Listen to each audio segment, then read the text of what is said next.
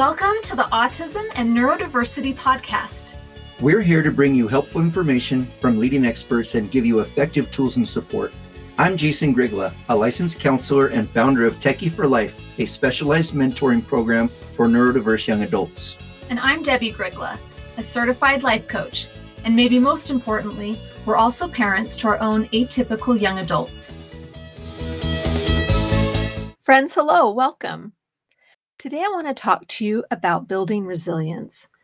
I know this is on a lot of your minds, and it's something that our neurodiverse children, teens, and young adults really struggle with, and it affects their progress and their development. And so I want to talk to you about some things to be aware of and tools to help you be able to support the building of resilience. So I looked it up on Google, and resilience is the capacity to recover quickly from difficulties. It's toughness. And more specifically, mental resilience is the ability to successfully adapt to stressors, to maintain psychological well-being in face of adversity, and the ability to bounce back from difficult experiences. So I thought that was really interesting, that it's actually an ability. It's not something that's innate. It's something which implies that it's something you can develop. And it's about adapting, right? So there's many, many stressors that we experience in life, and being able to successfully adapt to those stressors means that you're maintaining psychological well-being, and you're able to bounce back when you have a difficult experience and be able to recover quickly. And this is a real challenge for a lot of our neurodiverse kiddos. I also found a list of signs of poor resilience, and I think this is also really telling. It listed things like irritability and overreaction. So someone that has poor resilience, that isn't bouncing back, is going to be more irritable, and they're going to overreact to smaller things. That might be why you are surprised when you get like a bigger reaction to something that you weren't expecting. Another sign of poor resilience is dwelling on problems. So this is very common to see where someone will perseverate on a problem and spin on it over and over and really dwell on it and kind of get stuck in it. Another sign of poor resilience, which I thought was interesting, was trouble sleeping, which makes sense. If you're not able to bounce back and you're struggling with something, if you've got stressors, then you're also probably going to have trouble sleeping. And when you have trouble sleeping, it probably contributes to not having resilience and being able to bounce back. So kind of a chicken before the egg situation on that one maybe, but definitely a sign of poor resilience if someone's having trouble sleeping, which is a really common problem, especially with our autistic and people with ADHD. Persistent illness is a sign of poor resilience. And this actually is pretty common too, because when there's mental, like psychological stresses happening, that does affect your body, and you're not going to have as robust of an immune system if you've got a lot of emotional stress happening. And so you're going to see persistent illness. And we do see that with students. I'll notice at our school, Techie for Life, there'll be students that are sick a lot, right? And it tends to correlate with their emotional struggles. But then as they start to be more successful and kind of get unstuck and get some forward momentum, you start noticing that they're not as sick as often. They've got more resilience that way. And then another sign of poor resilience is your buffering behaviors. So the overeating or overgaming or over screen timing. And yeah, I'm making that a word now, over screen timing.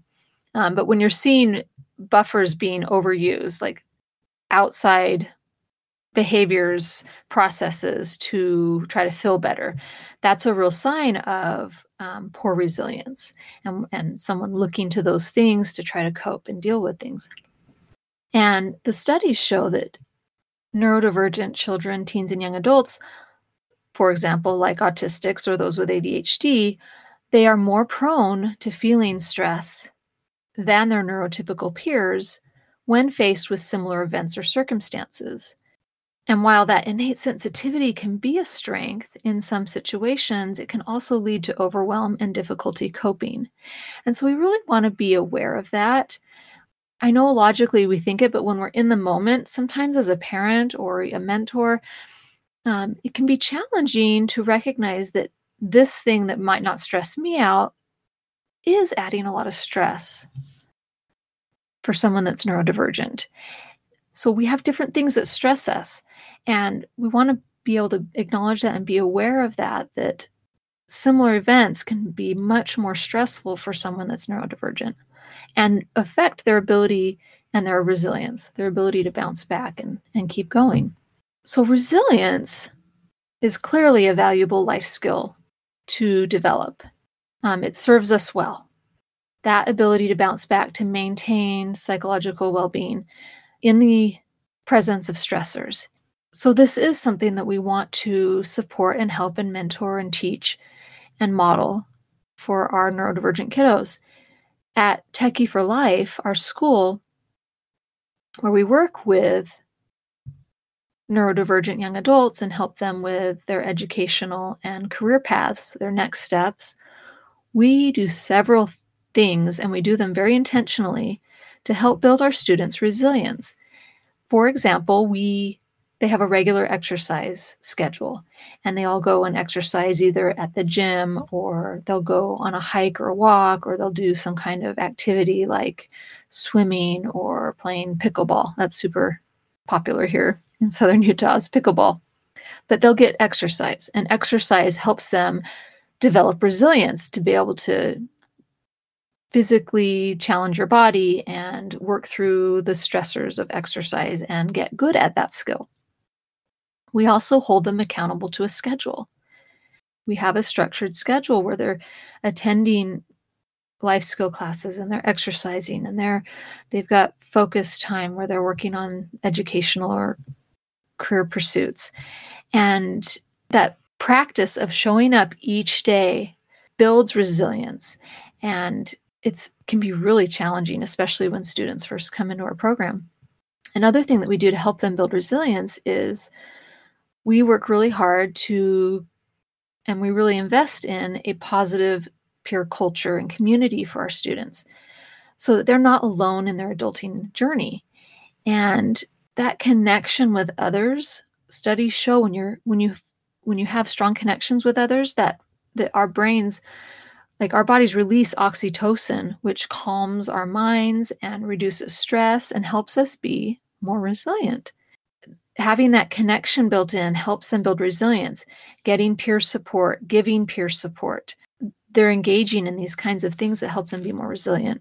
And part of that community and culture is having other role models, other students who are doing it, who have been in a struggling place and now are coming out of that and are succeeding, and having those examples. And so a student can think, gosh, if they can do it, maybe I can too. That helps us be resilient and have hope. The other thing that we do is that we don't immediately just jump in and fix things or rescue our students. We give them a little bit of chance and time to kind of struggle and figure it out, and work through it a little bit on their own, and then maybe even push to advocate for themselves more for help and support. But we don't just immediately jump in and rescue. We want to give them a little bit of space to be in that struggle. And if you notice, each one of those things that I just mentioned, there's many more, but those main ones that we do intentionally, none of these things are comfortable. All of these things stretch our students. Exercise is a big stretch for some, literally and figuratively, is a big stretch for them, right? To engage in exercise is challenging, and it takes work, and it's uncomfortable, right? Being held to a schedule is uncomfortable. Being part of a positive peer culture, even if you are, for students that are extroverted and really social, our neurodivergent students aren't often great at being part of a peer group and a social environment and being able to navigate that well. And so that's a stretch to even just be a part of it, even though it is something that helps them build resilience.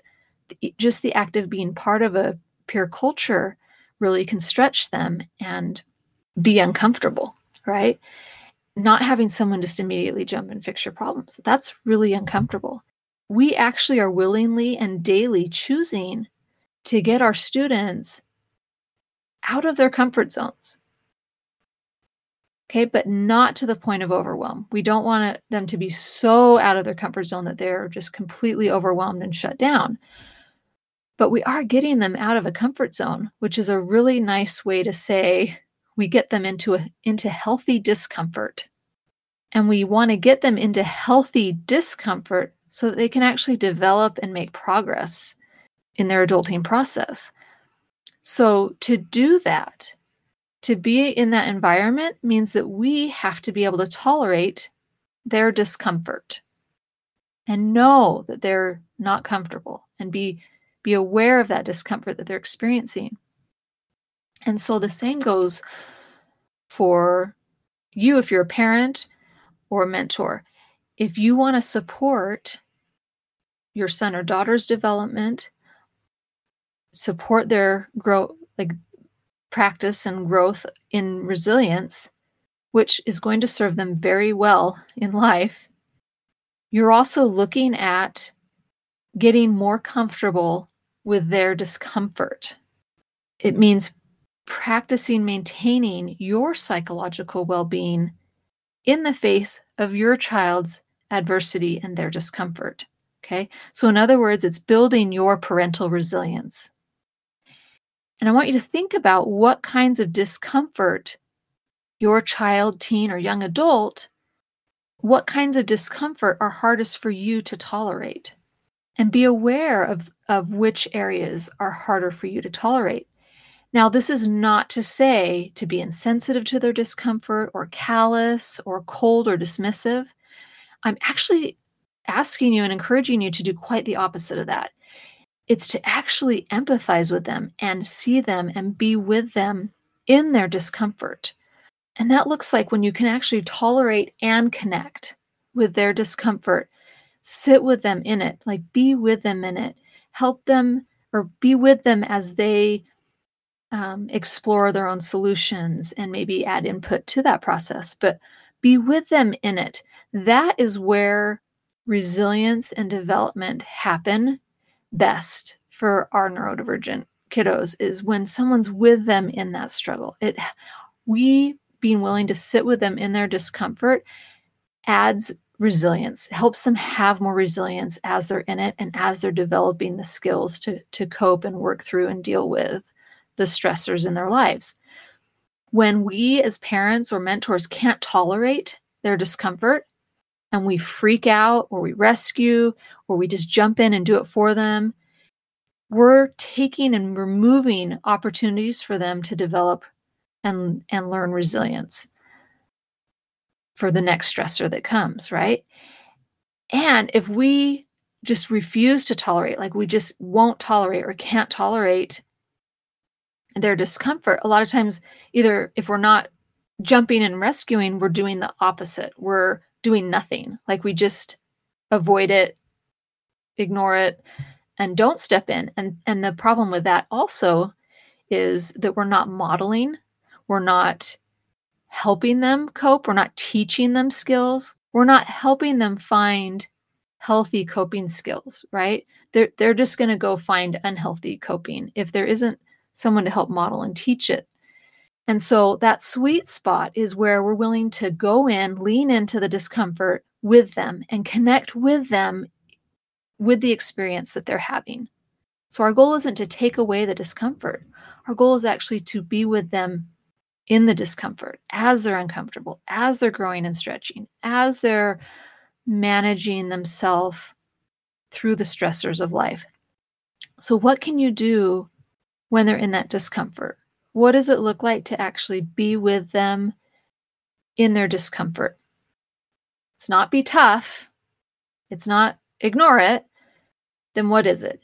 It's actually go there, but don't immediately fix it. It looks like holding safe space for them. And safe space for our kiddos really looks like a judgment-free zone. It means I show up, I go in, I'm with them in it with curiosity and compassion for what they're experiencing. I'm not rushing in to fix it. I'm not trying to get away from it. I'm just acknowledging their discomfort, and I'm holding belief for them in their ability to be able to handle things. Like I'm holding some space and some belief that they are going to be able to work through this. Even if I do step in and help some, I'm holding some belief in their ability to join in that process. Another way that you can be with them in it, but not fixing it, but helping them in it, is to really tap into their higher self, like tap into those parts of them that want to grow and progress and want to do things in the world and want to be of value. Tapping into that, reminding them that and speaking to that can really help them push through and keep going. Another thing that really works well when we're in that space is humor. Humor works great here. Lightening things up, laughing about it, helping them be flexible and see that there's many different ways to do it, even comical ones or exaggerated ones, like to just find the humor in it. When we're heavy and serious about things and we make things really intense and worrisome, it just depletes resilience. It exhausts people. It exhausts us as a parent, and it exhausts our kiddo. So being able to lighten things up, even when we're in the discomfort and even when things are hard, can just be such a great way to cope and be resilient through it and be able to bounce back. Our brains have this tendency to worry about like what all this means for them and oh no, they're struggling and what is this going to mean for the future?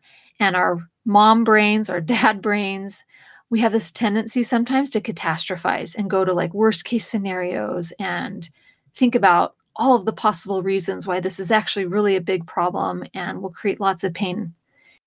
And I want to encourage you to stay focused on what's right in front of you when you have that person you love struggling, and just kind of gently redirect your mind to the here and now, to what's right in front of you. And remember that this is just one little piece, one little moment of a much bigger picture. And trust yourself that you'll be able to figure out and handle the future stuff when you get there, right? But bring your focus in and your energy for being able to be in that discomfort with your kiddo as they're trying to work through stuff. As you do this, as you practice getting comfortable with their discomfort, your parental resilience will expand greatly. And as you do that, you help model, and the kiddo that you love, their resilience is going to expand. And they're going to get more confidence and competency at handling the inevitable stressors that come.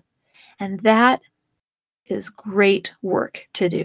And it is well worth the effort to be in that. Some food for thought with resilience. Think about those areas that are really hard to tolerate for you and kind of look at those and see if you can't be able to get a little better at tolerating their discomfort in those areas and actually being able to show up in a way that supports them being able to work through those stressors and that discomfort and build necessary skills. And the fact of the matter is, there's always going to be discomforts. That's just part of life and part of growth. So the better we get at being able to tolerate discomfort, the more growth, the more development we're going to find in our kiddos and in ourselves. I hope you have an amazing week. I hope it's not just all discomfort, but that you can handle the discomfort, practice handling a little better, and we'll talk to you next time. Take care. Thanks for joining us on this episode of Autism and Neurodiversity with Jason and Debbie. If you want to learn more about our work, come visit us at jasondebbie.com. That's JASONDEBBIE.com.